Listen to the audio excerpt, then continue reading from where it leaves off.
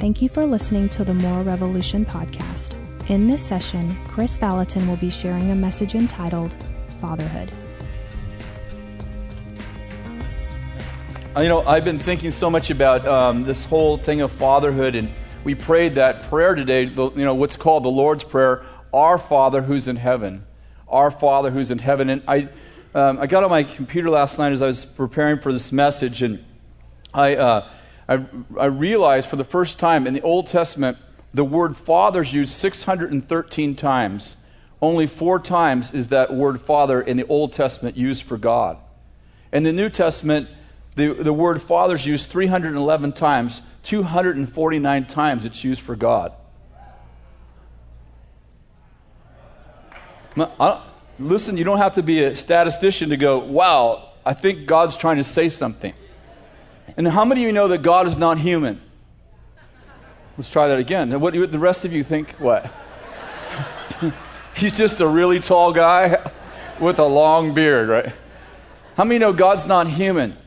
It's so interesting that God's not human, and yet He calls Him, the Creator who was never born, calls Himself Father. As a matter of fact, Romans 8 says, Daddy, says you can refer to me as Daddy. Abba means Daddy. And He says, I'm going to send you a Savior. I'm going to call Him Son. And we realize that we were born again into a cosmic family. I mean, it's just an amazing revelation that in the New Testament we find that that God wants to reveal Himself as Heavenly Father, and He wants us to relate to Him as we would a father. 249 times He says, you can call me Father. Jesus said, I only come to do the works of the Father, and He teaches us to pray, Our Father who's in heaven. You realize they never prayed. In all thousands of years in the Old Covenant, not one time did anyone ever pray, Our Father. Only time they ever had permission to pray, Our Father, was in the New Covenant.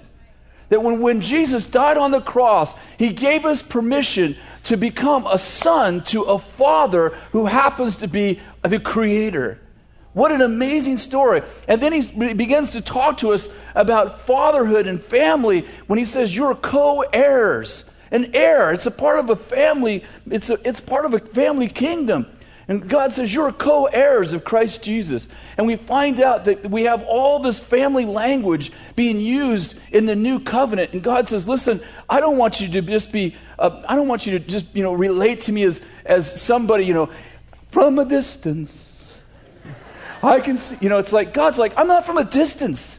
I'm with you. And God wants to improve on the walking in the cool of the garden. He wants to be with you always. How many of you know the original plan was that God would be a father to sons and daughters, and He would come in the cool of the garden? And God said, my original plan was to be father. And somehow when man fell, God becomes judge, and injustice becomes important, and because people have fallen, and suddenly we start to view God as the judge, and we realize that the judge sits on a mercy seat, and God's revelation in the Old Testament is as Him as justice and judge, and we in the New Testament we begin to see that not only is He judge, but the person who's judging is Father, and He begins to relate to us in a new way after the blood of the new covenant, and it's just so exciting to me. And in Matthew 23:9, Jesus is talking to the Pharisees who have taken the place of the Heavenly Father. And He makes this statement, call no man on earth your father, for one is your Father, He who is in heaven. I have been so taken by the fact that the Bible is written in a paradox. How many of you have figured that out? It's like a bow. It's like a recurved bow. It's like what makes the arrow fly is the pressure that's on that bow that pulls that string tight. And it's like we're arrows that are being sent out by God, but the bow is truth that's held in tension. And it's like, let me give you a couple examples. Jesus said, unless you hate your mother and father, you cannot be my disciple. You're like, well, Jesus is not in a good mood. came to one of his sermons when he's got post-ministry syndrome. Having a bad day with the Pharisees. Unless you hate your mother and father, you cannot be my disciple. And then in another place in the same gospel, he says to the Pharisees, you call everything Corban. Corban means a gift to God. You call everything you own a gift to God, and you dishonor your parents. And therefore you have broken the commandment, honor your mother and father. It's like, do I honor them or do I hate them? It's like you can't read the Bible and know what to do. I'm pausing. I haven't finished my sentence yet. It's a comma. Unless you have the Spirit of truth, the Holy Spirit who reveals all truth to you. Because the whole Bible's written in a way that you need a tour guide to tell you what to do in. And part of the challenge that we have in Christendom is that we take certain aspects of truth and we make it like our truth. So this is our truth. I don't mean those guys, across the street do that. I mean, we do it. We all do it. We're like, He is merciful. Someone else goes, He's just. And we're like, oh, yeah, that's another translation. That's not. God loves everybody. There's going to be a judgment day. I'm like, yeah, I just don't read those chapters. It's like, that's why Paul said, we have the mind of Christ. He didn't say, I have the mind of Christ. He said, we have the mind of Christ. And I think that God intentionally creates those kind of emphasis in our lives, and we become a voice into the kingdom, but we're not the only voice. It takes the balanced message isn't actually done in one congregation. I think a balanced message comes from the whole body of Christ. I'm the only balanced guy I know. And I was thinking about this, Jesus saying, do not call anyone on earth your father, for there's one who is your father, and he is in heaven. Now, that's interesting because 613 times in the Old Testament alone, men are called fathers by God. And they called one another father. About 40 times in the New Testament. Paul says this, he said, you may have many tutors, but you don't have many fathers. And I'm your father. I'm like, wait a second. Jesus said, don't call yourself father. You just made yourself father. And I remember when I received Jesus, when I received Jesus, Kathy was a Catholic. And so I got really on fire for God. And, I met Kathy when she was 12. We got engaged when she was 13. I know. I would never let anyone even look at my daughter at 13. I broke both his arms. Don't even think that I think that's healthy. Because I don't. I think that's very dysfunctional. All right. But anyway, it worked for us. And so we were together 4 years before we found Christ. And I found the Lord first, and Kathy was Kathy was raised as a Catholic, and then when I received Christ and I started really getting on fire, I was going to this group, and I was being discipled by a former Catholic who actually became an anti-Catholic, and he had a lot of bitterness towards the Catholic Church, and he was a good man. I didn't know he had bitterness towards the Catholic Church. I just, we were taught the Catholic Church was the mother harlot in the book of Revelation, so serious, we were taught that. How many of you are old enough to remember that so these guys know I'm not lying? But I don't feel that way at all, by the way. It's just maybe I should fast forward before anyone walks out of here and say, I believe, there's born-again people in the Catholic Church, and there's even some born-again people in here, and it's just awesome. So here we go. But, so Catholic Kathy. See, now, you think I did that on accident, but see, I was flowing in this. When you flow in the Spirit, you end up with another vocabulary. And I'm writing in Chrisopedia. It's really cool. And actually, it's been developing all week long as I write my book. The computer, you would think, like, this computer has all this, space, and it doesn't know certain words. And it says, do you want to add this to the dictionary? Well, of course, if you don't have it in there, I want to add it to the dictionary. My goodness. So anyway, my dictionary is expanding like crazy. Some of you have no idea if I'm kidding or not, right? So anyway, Kathy was a Catholic, and when I received Christ and I started going to this group, she said, well, you know what? I'll go to your group if you go with me to youth group at the Catholic Church. I'm like, yeah, that sounds good. Well, my friend who's discipling me is feeding me questions to ask the priest. So we go...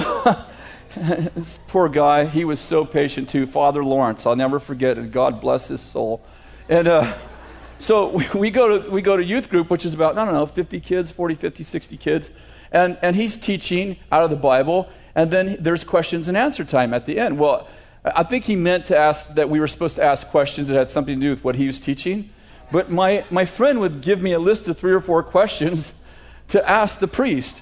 Every time there was question and answer time, I would go, so I remember the first week. So it's question and answer time, and I go, Father Lawrence, why do you guys call yourself Father when it says right here, like, you're not supposed to call yourself Father? I'd ask him that question, stuff like that. After about 4 months of that, he invited me out of the group. and I realized now, like, it wasn't his issue, it was my issue. And I realized that what Jesus is saying is that you don't have a right to have a father who takes the place of the Heavenly Father. And he's talking to Pharisees who have so become a father in a sense, and you know what I'm trying to say. They have so taken the figure of father in the life of Israel that literally they have replaced God in Israel. And the Lord says to them, you do not call any of yourselves fathers, for there's one Father that's in heaven. And I realized in my own life that there are times in our lives as fathers that we have to be careful that we don't step over that line and become to our own sons and daughters something that we're not called.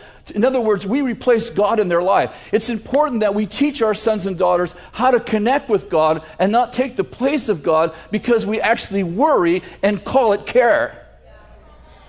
I remember a real transition point in my life as far as my role into my grandchildren's life. And my son, of course, is a pastor here, and I have 8 grandkids, and I don't know if even Jason will remember this, but several years ago they were over our house, and 3 of my grandkids, Jason's kids, were there, and they were all running and doing stuff, and one of them was doing something. I think it may have been Elijah.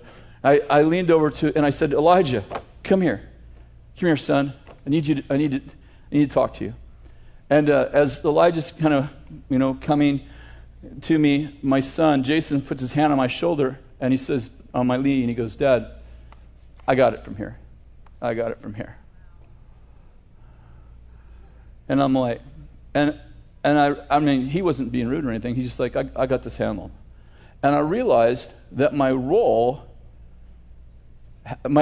had shifted, but I hadn't shifted. That I was a grandfather. And that my main function as a grandfather was to cast vision, create legacy, impart virtues and core values, and protect the boundaries that were released to me from my forefathers. No longer was my primary role discipline and even training. That had been passed on to my sons who have become fathers. And I think sometimes in our lives, it's really easy for us to not transition and actually take the place of our Heavenly Father in the lives of our sons and daughters. And in those places, in those times, is when the Lord says, don't call any man father. In other words, you've taken the place of your Heavenly Father. You have insulated, you've isolated your children from me by meeting every need and not turning them to me when they're in crisis, when they're in trouble. I know many years ago, my oldest daughter, Jamie, had seizures. When she was 8 years old, she began to have grand mal seizures. And they were, if you know anything about seizures, grand mal seizures, like the worst kind of seizure you can have. And she was having them really often. And this is a really long story. The short story is is that she was allergic to all 4 medications that they had at that time to stop seizures. So the doctor basically said, there's nothing we can do for her. None of the medication, she's allergic to all the medication. So you just, he didn't say pray. He said you just kind of need to watch her and hope that nothing bad happens. Well, that's pretty tough when your kids, the worst thing in the world is to see someone you love, a little child, having a grand mal seizure. It doesn't get too much worse than that. And so we just went for months, and I just remember getting up in the middle of the night, grieving, just walking the floor. Hard to explain if you've never been through it. Just grieving. My daughter had a seizure one day that day, and I remember being up about 2, 3 o'clock in the morning, just pacing the floor, just saying, this is not right. This needs to stop. And just, just the pressure of her problem, just feeling powerless and overwhelmed. And I'll never forget this as long as I live. I was in our bedroom just praying in the middle of the night, and I felt like the Lord said, why don't you give her to me? Why don't you give her to me? And I remember thinking, of course my first thought is, well, I thought I did, but then I realized that if I did, then I wouldn't have all this anxiety. Like we always say, oh God, you can do anything, then we worry. It's like, that's not the bow, that's called deception or something. A word I haven't made up yet. And so the Lord says, why don't you give her to me? Why don't you let me have her? Would you give her life to me? Would you offer her to me as a sacrifice? And I said to him, well, I'm afraid if I do that you'll let her die. And he said to me, do you think you have any ability to keep her alive? I'm like, well, that's a really good point right there. You always outsmart me. And I remember coming to this place where that night, it wasn't a rational place. It wasn't like, I could rationalize, I should give her God and all that. It wasn't a head thing. It was a heart thing. And I remember one day just going, God, I give Jamie to you. I give her to you. I don't know what you're going to do with her. I don't know if you're going to choose. She's so beautiful, you may choose to take her home early because you so want her. And I don't know how I'm going to deal with that. But I give her to you today. Wow, it was really a lot of tears. And the next morning I woke up and it was like, I don't want to say there was no concern because that wouldn't be true. But this heavy weight just lifted off me. It was probably about, I'm really bad at time, 2 months later, Jamie had to come down for brainwave tests every month because they had no medication to help her. So he wanted to keep track of how her epilepsy looked on an EEG, I think it was, brainwave test. And then, so one day when she's coming down for her monthly test, Kathy's bringing her down, I'm working, and I remember kissing her goodbye. And as they drove out of the driveway, I remember the Lord saying, this is the day of your deliverance. And I won't ever forget, Kathy called. We didn't have cell phones in those days. She called from the phone booth, and she said, Dr. Ainsley says that Jamie's brainwaves are perfectly normal, and she seems to be fine. She's like 35, and she's never had a seizure since. And but I remember those days where I just had to give her to God.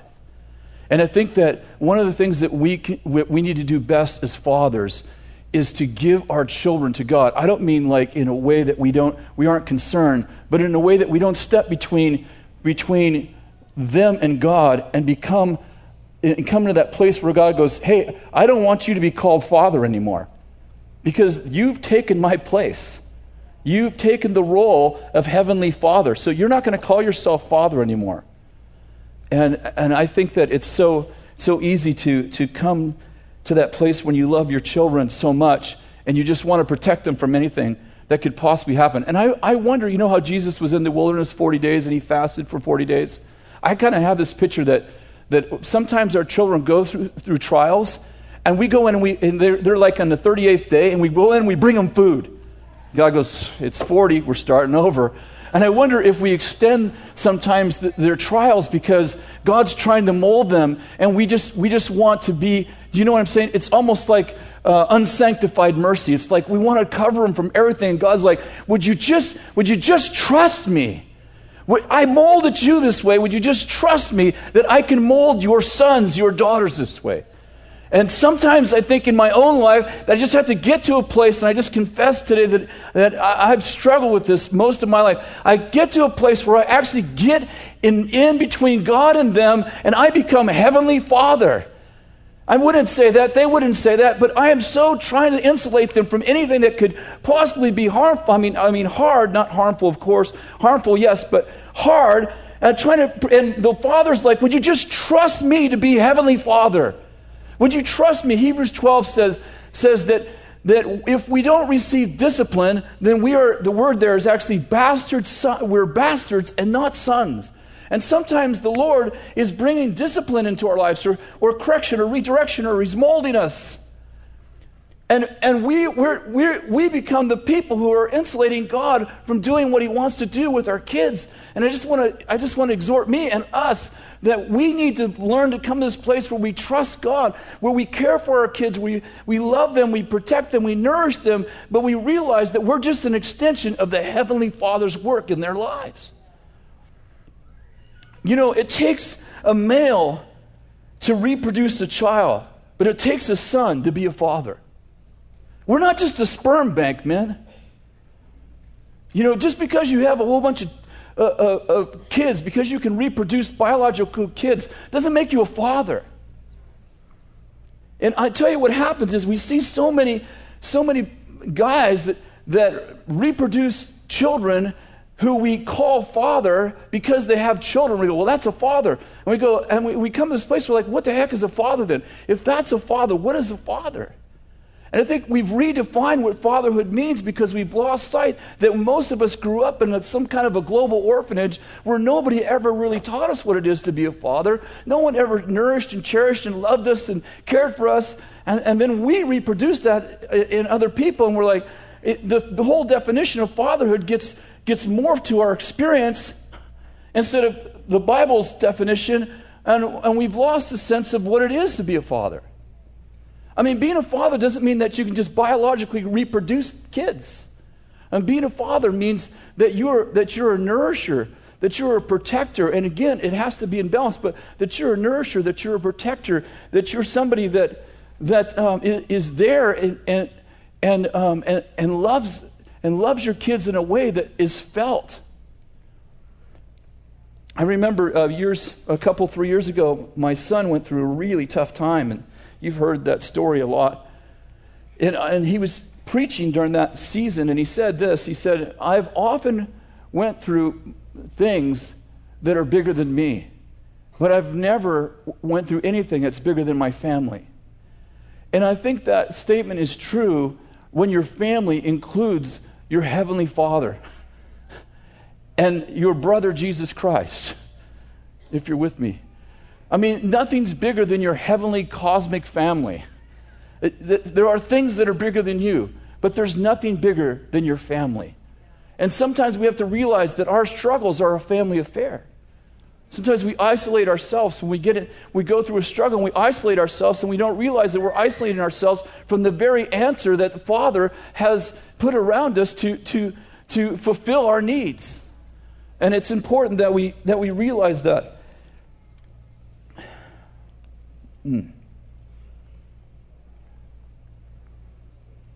I remember I have 2 daughters, and when they would date,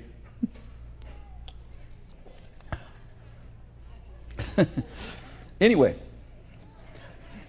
one of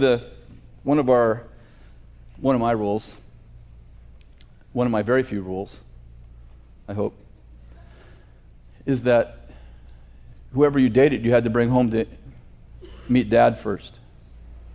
That was very interesting. So one of my daughters, a guy asked her out, and he was living in a group home. And so she says, Dad, Henry wants to date me. His name wasn't Henry. Wants to take me out on a date. And she's like 17. I said, okay, well, Henry has to meet me. Dad, no. I said, hey, dude, that's the rule. Henry has to meet me before he takes you out.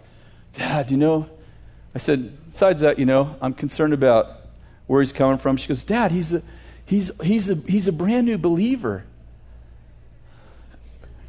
You guys are so serious today. I don't know if it's just, am I being intense? I'm sorry. It's like, he's a brand new believer. Come on, man, you know what I'm talking about, right?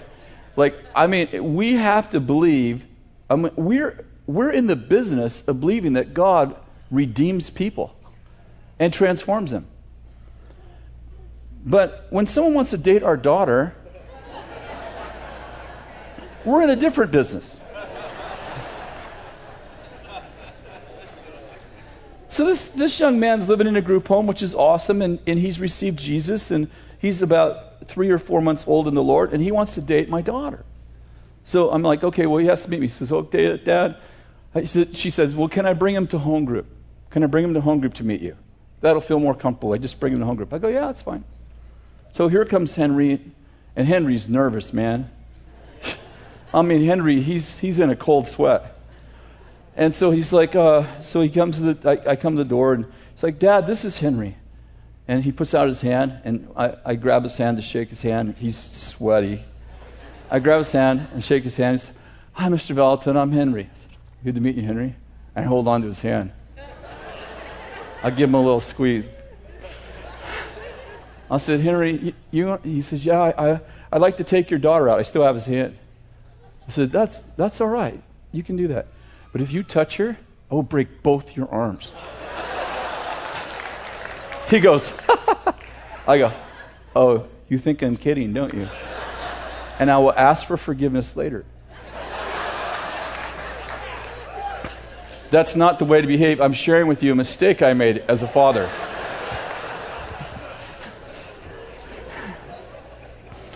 But it helped my daughter with her purity plan. I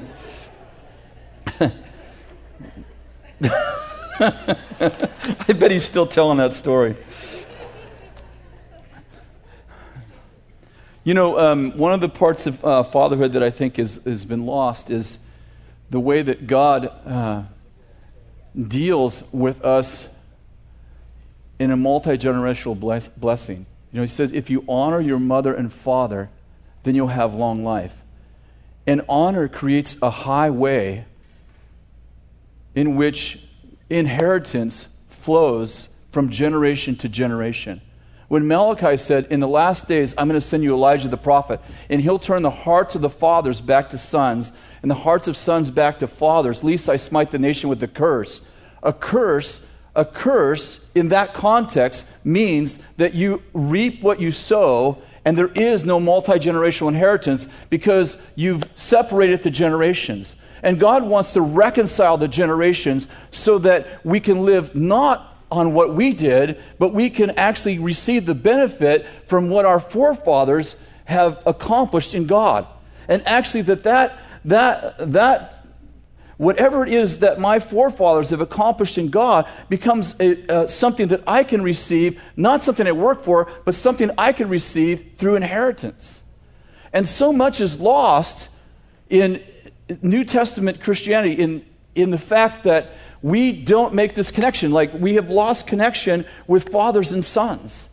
And I think that one of the things that God's doing in the earth is He's beginning to release real fathers. And when I say fathers, I'm not just talking about the male gender. I'm talking about fathers and mothers. That He's releasing fathers and mothers into the earth so that they can connect with sons and daughters, and that curse can be broken, and we can have a multi-generational blessing. I feel like there's we're moving in this new covenant way. And I was one day I was thinking about this, like in Hebrews chapter 7, there's an interesting story, and I'll end with this concept. Lot, Abraham's cousin, who's living in Sodom, actually gets captured. He becomes a POW because Sodom and Gomorrah and 2 other countries, they go to war with 5 kings, and they lose the battle, and the kings carry them off as POWs and put them in prison camps. And it says this, when Abraham heard that his cousin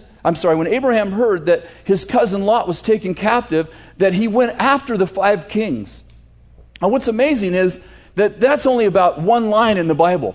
That Abraham takes his shepherds, goes after 5 kings, whips 5 kings, and rescues Lot.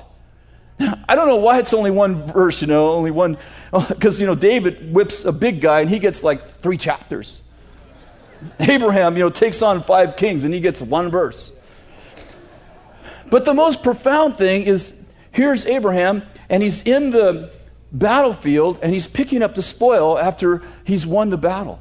Him and his men are picking up the spoil. And it says, then a man enters the field. Now, you could kind of go there with me. You're in this battlefield, this huge battlefield. There's people dead all over the battlefield, and there's stuff to pick up. There's weapons and things that they had. And you're out there in the battlefield with your men, and you're picking up all the spoil. And suddenly somebody walks onto the battlefield.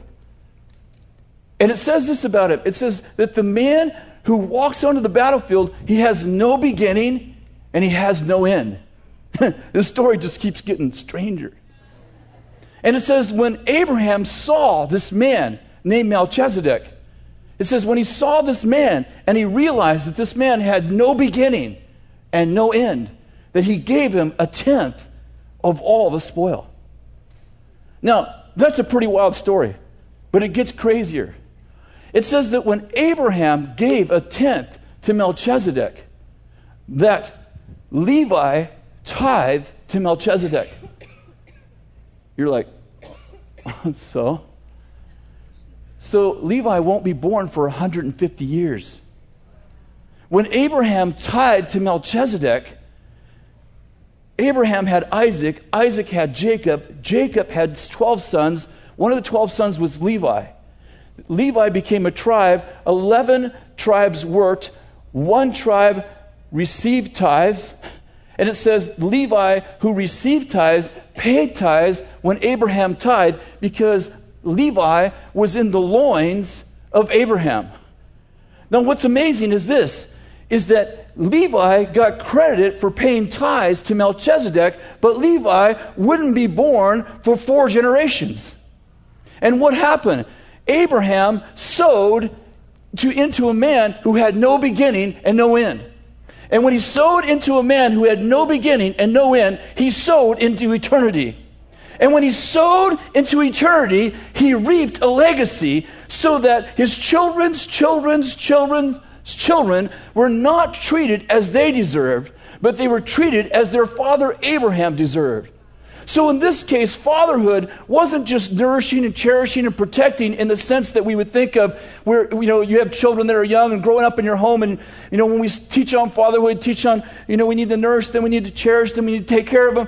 But this is a place where a father, a mother can win a personal victory with God. And because God lives in eternity, when I win a personal victory with God, it transcends time and space so that the people who are under my covering, my sons, my daughters, they begin to receive a blessing from heavenly places that years, maybe 100 years, 200 years, 300 years from now, my children, if I live right with God, and if I sow into eternity, and if I think from eternity, and if I dedicate myself to totally and completely to God, my personal victories become a corporate blessing so that my great grandchildren are actually benefiting from this message today.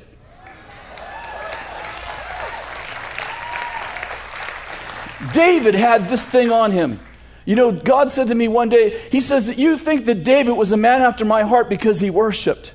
And because he created 24/7 worship. He said that's a piece of it. But when I told David, and get this was a test of David's integrity. When I told David that he could not build a temple for me, I did not want a man of bloodshed building something permanent. I want Solomon, a man of peace. You got to get that. It's a prophetic declaration. God said, I love David. He's a man after my heart. But a man of bloodshed should not make something permanent. I'll let Solomon build it. It says this, and David prepared all of the materials and raised all the money for Solomon so that Solomon could not fail. When could Solomon start building? Solomon was not allowed to build until David was dead. And God said, David lived for a generation he'd never see. Now, what happens when you read the book of Kings? You have like 2 Kings 15:1, where God is speaking to a king. This happens to be Jeroboam. And God says to Jeroboam, I would destroy you, because Jeroboam's wicked, if it wasn't for your father David. I made a covenant with your father David. Therefore, I will bless you. This is 2 Kings. You're talking about hundreds of years after David. God calls David Jeroboam's father. In what way was David a father to Jeroboam? He never met the guy. David won that personal victory. Why? Because he lived for a generation he would never see. And God said, I'm going to appropriate every victory that's in your life. Because you lived, because you didn't live for yourself, because you didn't live for your 401k, because you didn't just live selfishly, because you looked into the future and saw your sons and daughters in the future and said, I will be righteous for the sake of the generations to come. Because of that, Jeroboam, I would destroy you, but your father David made a covenant with me, and I will appropriate his behavior into your life. And I will bless you even though you don't deserve it. I'll tell you, Maximus was right in the movie Gladiator when he said, what we do today echoes in eternity. And I want to challenge every father in this place. And I know that there's fathers coming from different places in life. You know, some of us, I shared, actually, most of my message was on this first service. Some of us are in a place where we live, you know, we have sons and daughters who are wayward, and we're grieved for them. And we wake up every day just looking out, if you will, the Father's farm door, wondering if our prodigal came home. Some of us are living with great joy, and our sons and daughters are doing well, and many of us are living in both of those places where some of our kids, some of our sons and daughters are well, and some of them are wayward, and we grieve for the ones who are well. We grieve for the ones who are well. That's in the Wikipedia version. We grieve for the ones who are wayward, and we rejoice for the ones who are well, and we live in this dichotomy, and I think it's really important for us to not live in regret. How many of you are fathers? Raise your hand one more time. How many of you have ever done anything as a father that you regret? How many of you would like to take words back you said to sons and daughters? How many of you would like to take words back? How many of you would like to take days back? And how about weeks? Okay, so we get it, right? But Paul said, forgetting what lies behind. This is a guy who murdered Christians. When he says forgetting what lies behind, he's not talking about, well, yesterday I had a bad day. I'm forgetting that day, man. I need some confidence. He's talking about, I killed thousands of Christians. Many of their wives and sons and daughters are in our churches today. I'm talking about from Paul's perspective. I have to forget what lies behind, because I met Mary and I was the one who was there when her husband was stoned. I have to forget what lies behind. I can't live in regret and press forward to the upward call of God in Christ Jesus. This is for everybody, but fathers, you know what? We've all made mistakes, and it steals our confidence when we live in yesterday and lose sight of tomorrow. And so I want to exhort the fathers in this room. Listen, let regret go. If you've sinned or you've made mistakes with your sons or daughters and you haven't made it right, You got to go make it right. Bring closure. Ask for forgiveness. But once you've got that, you've got to move on, because that steals your confidence and keeps you from being what you need to be to your sons and daughters. The second thing I want to say to the fathers is that we have to come to this place. We live in such a now world. We've got the fast food mentality. It's all about today. I go into, McDonald's or whatever your favorite place is. I won't make any comments on Hi Bethel TV. But whatever your favorite place is, and if you don't get your food in 5 minutes, you're like, I thought they called this fast food. And then we live life like that. Our life is so instant, If I don't get an instant cure, or instant healing, or an instant answer to my prayer, or instant whatever, I'm like, God's just not listening. And we got a fast food God. That's not the Bible. We believe in miracles, we believe in signs and wonders, but we also believe in perseverance and pressing in. And Luke 18, and we got to keep asking, keep knocking, keep seeking until we get a breakthrough. And we got to keep looking. We keep going out into the field, waiting for our sons to return. And so I want to encourage you, fathers, press in. You lift your sights higher and say, I'm gonna leave an inheritance. Proverbs says, a righteous man leaves his inheritance for his children's children. You're going to be like Abraham, who sows into eternity and reaps a legacy. We begin to leave an inheritance for our children's children's children. Begin to say, how can I live today in a way that will affect children that I will never know until I get to heaven? This message has become so powerful, and Kathy can tell you I'm almost obsessed with it, that I began to say, between now and 100 years from now, I will have children's children's children about 100 years from now. And I'm like, I won't be here, so how am I going to tell them how I feel about them? My father drowned when I was 3. You know what I would give for a journal?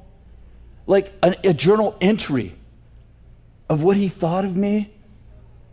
What was his thoughts towards me when I was born? When he held me up for the first time, what was he thinking? When I was 1, when I was 2 years old, what was he thinking about my future? What did he hope for me? What was his aspirations for me when he held me close to his heart?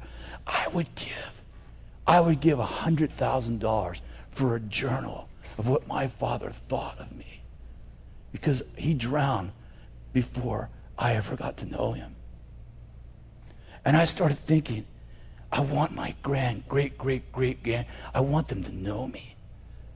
I want them to know that I thought of them every waking day. I thought, how can my behavior help my grandchildren that I won't see? And I began to write, if you look at any of my books that I've written lately, they open up with, I dedicate this book to my great grandchildren who I will not meet till I get to heaven. And this is what I wrote in my last book. Every word of this book was written with you in mind. As I penned the words of this book, I thought about, what would you think of this book? What would you think of me as I wrote this book? So this book is my letter to you. As you read it, don't forget, I was thinking of you as I wrote it. And I realized that those books could be one way that I could reach out and touch a generation that will be separated by space and time, and yet who I very much want to make sure that I leave them a world in revival. Could I have just the fathers stand, please?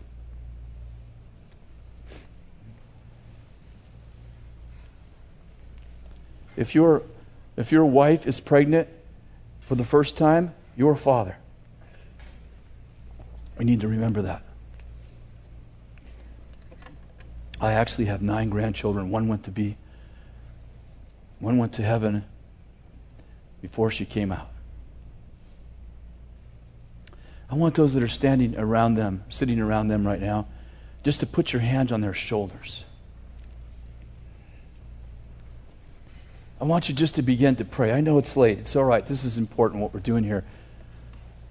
I want you just to begin to pray for wisdom.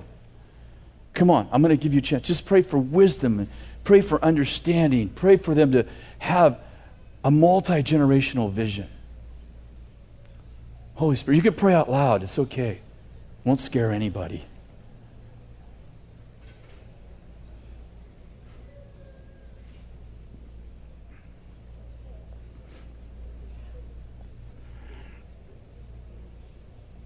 Thank you, Lord. Thank you, Lord.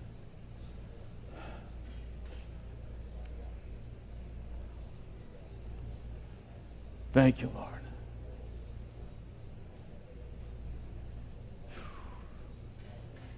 Fill them, Lord.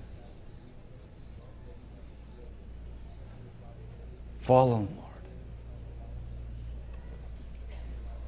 God, give us wisdom. Give us wisdom, God. Give us understanding.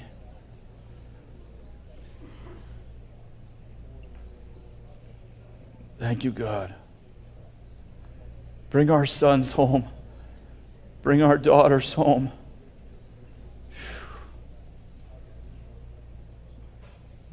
Isaiah 60 says, your sons will come from afar.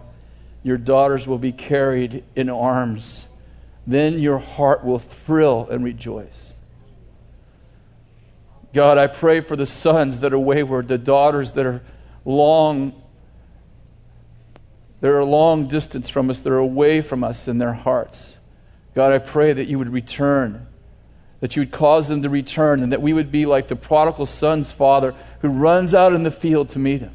Not like the elder brother who wants him to do time to prove that he's really repentant, but that we would be like the father who runs out and is eager, anxious to have a party because his son is home. His daughter's returned. Lord, we pray for that over each and every father right now in Jesus' name, that you would give them the prodigal son's father's heart, the heart of the heavenly Father. Lord, we pray for that right now in Jesus' name. And we pray for the ageless wisdom of God to be imparted to every man, every father right now, that they would have ageless wisdom. Ecclesiastes says that God has put eternity in our hearts. And without that, we couldn't know the beginning or the end of God's works. Lord, I just pray for eternity to be pressed into our hearts, that we would be like Abraham, who sowed into Melchizedek and reaped a legacy, that we would be men who live for a legacy, that we would be real fathers, that we'd be people who stand with our sons and our daughters in hard times and encourage them to connect with the Heavenly Father and love them into restoration and renew them with loving words and remind them and discipline them when they've gotten off the path. God, that we would be people who believe in them even more than they believe in themselves, that we would empower them to bring revival to another generation. God, may we be fathers who you're proud of. May you say to us what you said of your Son. This is my beloved Son who I'm well pleased. God, may we be sons to our Heavenly Father so we can be fathers to our earthly sons. Lord, we just pray for that right now in Jesus' name. Man, I want you to say this with me. Say, Father, I trust you completely with my children. And I give them up to you right now. As Isaac offered up his son to you, I offer up my children to you, that you would take care of them. And I trust you in their lives. And Father, I pray that you would give me a multi-generational vision. Show me how my actions today are affecting my children 100 years from now. And let me leave them a blessing, a legacy, an inheritance. We hope you have enjoyed this session. For more information, please visit our website at www.moralrevolution.com.